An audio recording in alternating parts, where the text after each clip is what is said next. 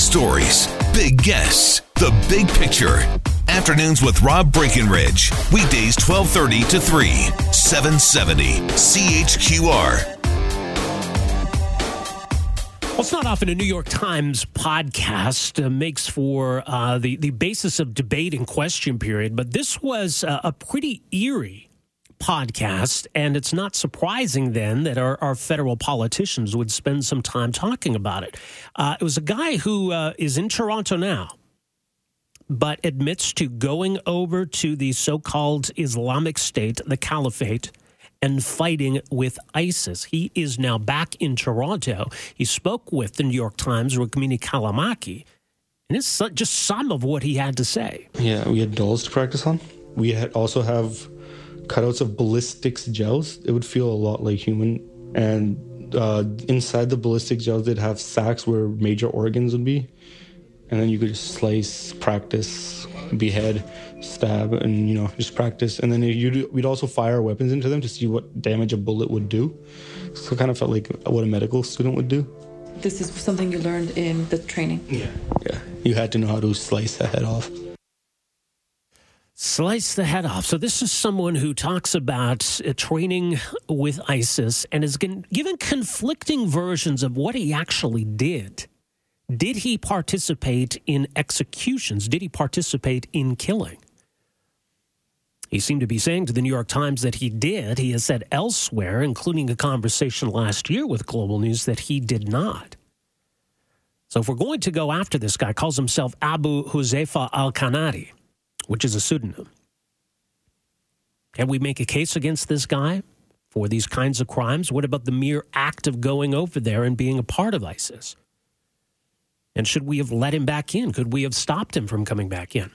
So this came up in question period on Friday. I just want to play for you again a little snippet from that because you've got Conservative House Leader Candice Bergen asking some pointed questions of the Public Safety Minister, Ralph Goodale. This individual described how he executed individuals by shooting them in the back of the head. He said that the people he was shooting deserved it, and he said, I know I won't be held accountable. He said that at least twice. He said this was all part of his goal to becoming a frontline fighter. Media are reporting this individual is in Toronto right now as we speak. Can the government confirm it? If the media knows where he is, he's talking to the New York Post, why isn't this government doing something about this? The Honourable Minister of Public Safety. Mr. Speaker, I am charged with the responsibility of keeping Canadians safe. Discussing operational matters on the floor of the House of Commons is exactly the opposite of keeping Canadians safe. What I can say, Mr. Speaker, is that CSIS, the RCMP, and all the related security and police agencies of this country are doing their job and taking all of the steps necessary to ensure that justice is enforced. Okay, so they are at least attempting to do their job. But an interesting new piece today, an exclusive for Global News, shows that it is quite a challenge they are facing. Canada's strategy for managing the return of these former fighters is detailed in documents obtained by Global News that point to the hurdles police face in foreign fighter investigations and the alternative approaches they are trying because criminal charges have proved so challenging. Well, joining us to talk a bit more about why that's become such a challenge and what's being done to at least monitor these individuals and then maybe investigate them, potentially lay charges against them, is Stuart Bell, investigative journalist with Global News, globalnews.ca. Stuart, thanks for joining us here. Hi, Rob. A lot of this attention falls from the comments from this Abu Huzaifa, as he calls himself. Now, the New York Times spoke with him last week. You actually spoke with him some months ago, didn't you? Yeah, we interviewed him last summer, I guess it was, in 2017. And he told a similar story to what he's told the Times, but it's a little bit different. For example, the major thing is when we interviewed him, he denied having killed anybody, whereas to the Times, he's now admitted to conducting executions. So there's a little bit of disparity between the accounts he's provided, and there's some huge disparities. So he's lying to one of us, and we're not quite sure which one of us at this point.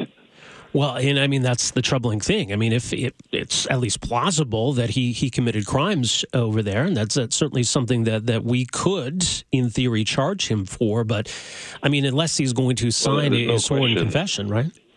Yeah. Well, I mean, there's no question he committed crimes. Simply leaving Canada to participate in a terrorist group is a crime. Having served in a terrorist group is a crime.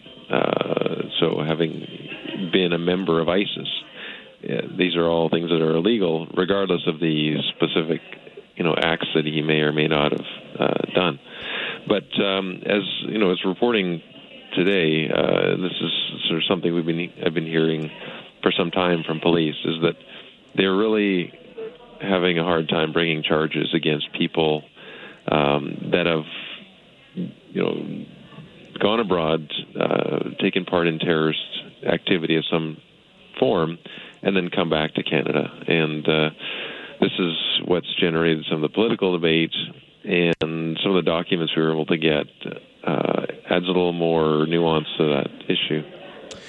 Well, I suppose it does. So talk a bit more about, what you found in these documents, because it's interesting, the dilemma that officials face, because if there's something clear-cut, maybe that makes it easier to move forward in an investigation. I mean, certainly it seems as though even just to realize who these individuals are, to even try to piece together where someone's been traveling, how long they've been gone, where they went, who they were with. I mean, it's a really daunting challenge in some cases. Yeah, and we really haven't known hardly anything about how the government has been dealing with these cases, because there are a number of people that have already come back, some of them from ISIS.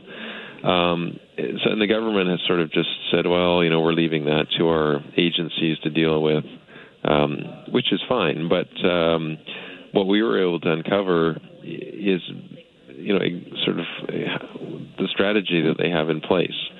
So what's happened is the government has, and this goes back a number of years, but those that they know have gone overseas to join ISIS, for example, the government has canceled their passports, so they can't come back until they first go to a diplomatic mission of some kind overseas and try to get a new one. And so that is a kind of an early warning system for the RCMP that there's somebody out there that wants to come back. Some of these people have also been arrested by authorities in places like Turkey and Syria and Iraq. So again, the RCMP has some notice that people are coming. When they do know that someone is on their way, the government has set up what's called a high-risk returnee interdepartmental task force, which works with the RCMP to try and coordinate this person's return, and also to sort of try and assess what level of threat this person poses. Is this, is it, for example, a child of an ISIS fighter who's a Canadian? Is it the wife of an ISIS fighter? Is it somebody who was himself active and may still be quite dangerous? And depending on those kind of things, these documents are telling us the RCMP may send somebody overseas to an undercover officer, for example, to accompany this person on the flight. And then the CBSA will be watching for this person when they arrive and do a secondary inspection, and that could lead to questioning and possibly even detention. Right. So there is a whole system in place to, as they describe it, to facilitate the return of these people. Right, and I think that's the concern some have raised, that why are we allowing them back into the country in the first place? Could we stop them from returning if we wanted? Well, that's spelled out in very great detail in these documents, in that they say that the government's interpretation is that there is a right to return, and every Canadian citizen has the right to come back, and therefore even those that have been abroad participating in terrorism, Canada has an obligation to not just to allow them back, but to facilitate their return. Well, and that's where there's been a lot of controversy. Obviously, some have soured on the idea of ISIS and the caliphate, sort of turned against this ideology. Maybe there are some who could potentially be turned into assets. But There are also those who may still harbor these beliefs and have simply come back because the caliphate is crumbling. So are we well equipped enough to discern between those who can perhaps be assets and those that we should be concerned about? Yeah, well, I mean, first of all, many people commit crimes and then feel bad about it, but that doesn't mean that you get a free pass, right? And these are some of the worst, most horrific crimes you could imagine. But the trouble is that the investigations that are required to bring a charge against somebody who has gone overseas and been active in a group like ISIS, it's a very, very difficult, complicated, and resource-intensive investigation that you're talking about trying to gather evidence about what someone did in another country that's a war zone where you have absolutely no presence and no ability to even go after the fact and interview people and collect evidence. So I think in a lot of these cases, in fact, all of the ISIS cases so far, the RCMP has been unable to bring a terrorism charge against people that have returned. And so that's forced them to look at other alternatives. Peace bonds are one option, but even those require a level of evidence gathering that they may not be able to accomplish. So what they're doing is looking at other ways of trying to mitigate the threats. The RCMP has what they call intervention teams, which they sometimes are able to send out to sort of do an assessment on how dangerous is this person, but also to try and work with them and their families to try and disengage them from the extremist ideology and the violence that they were wrapped up in. And do we have any ideas as to what the numbers are, Stuart? Well, the numbers that the government has given us are that there are currently about 190 people abroad that are currently active in various terrorist groups, and the majority of those are in the Syria and Iraq region. And then there's another 60 or so that have been active in terrorism in various parts of the world and have come back. So that's the numbers we're working with. We do know that of the returnees that are already here, there's only really a couple that were active in ISIS. There's this one in the Toronto area that has been in the news recently. There were, I think, two in the Calgary area, all of whom have come back and not been prosecuted. Which could still happen, but as you say, it is quite a challenge to bring about those charges. Yeah, I mean, it could still happen. Who knows? These investigations, I think the ones that the RCMP really focuses on, they could take some time. And as someone pointed out to me last week, with the current legal standards, between charging somebody and prosecuting them, there's really only a 2-year window now that's been established by legal precedent. So the idea of just sort of charging someone as soon as they come back and hoping you can collect the evidence isn't going to work either. Well, more on this story, including the latest details today on the government's response plan, globalnews.ca. Stuart, thanks for this. Really appreciate it. Okay, thanks, Rob. All right, Stuart Bell, investigative journalist with Global News, globalnews.ca. So it's somewhat harrowing. As he points out, disclosed under the Access to Information Act, the documents are a stark assessment of the prospects that former ISIS fighters will ever face criminal charges upon their return to Canada. Quote, often they require evidence of an individual's activity in foreign conflict zones or rely on information provided by partners that we are not authorized to disclose in court. The RCMP also faces challenges in collecting digital evidence, including access to encrypted communication.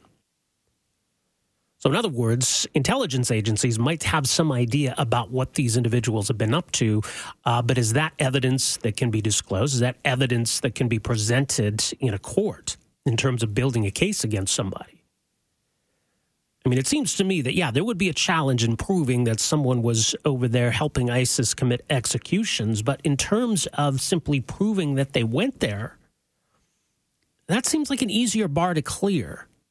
And I think it's incumbent on the government to at least try to lay some of those charges. If these charges don't go through, if they don't get to trial in time, well, I guess we can deal with it at this point. But I think the first point would be to try to lay these charges and make it clear that we're not just going to let it slide. There's a reason why this is a crime in the first place. And we've charged people with attempting to go over there. So it's a really odd double standard, and to say we're not going to charge people who actually did and came back. The government estimates about 190 Canadian extremists are currently active in terrorist groups overseas, mostly in Syria and Iraq. An additional 60 have returned, and police are bracing for another wave of returnees over the next 1 to 3 months. Afternoons with Rob Breckenridge, starting at 12:30 on News Talk 770 Calgary.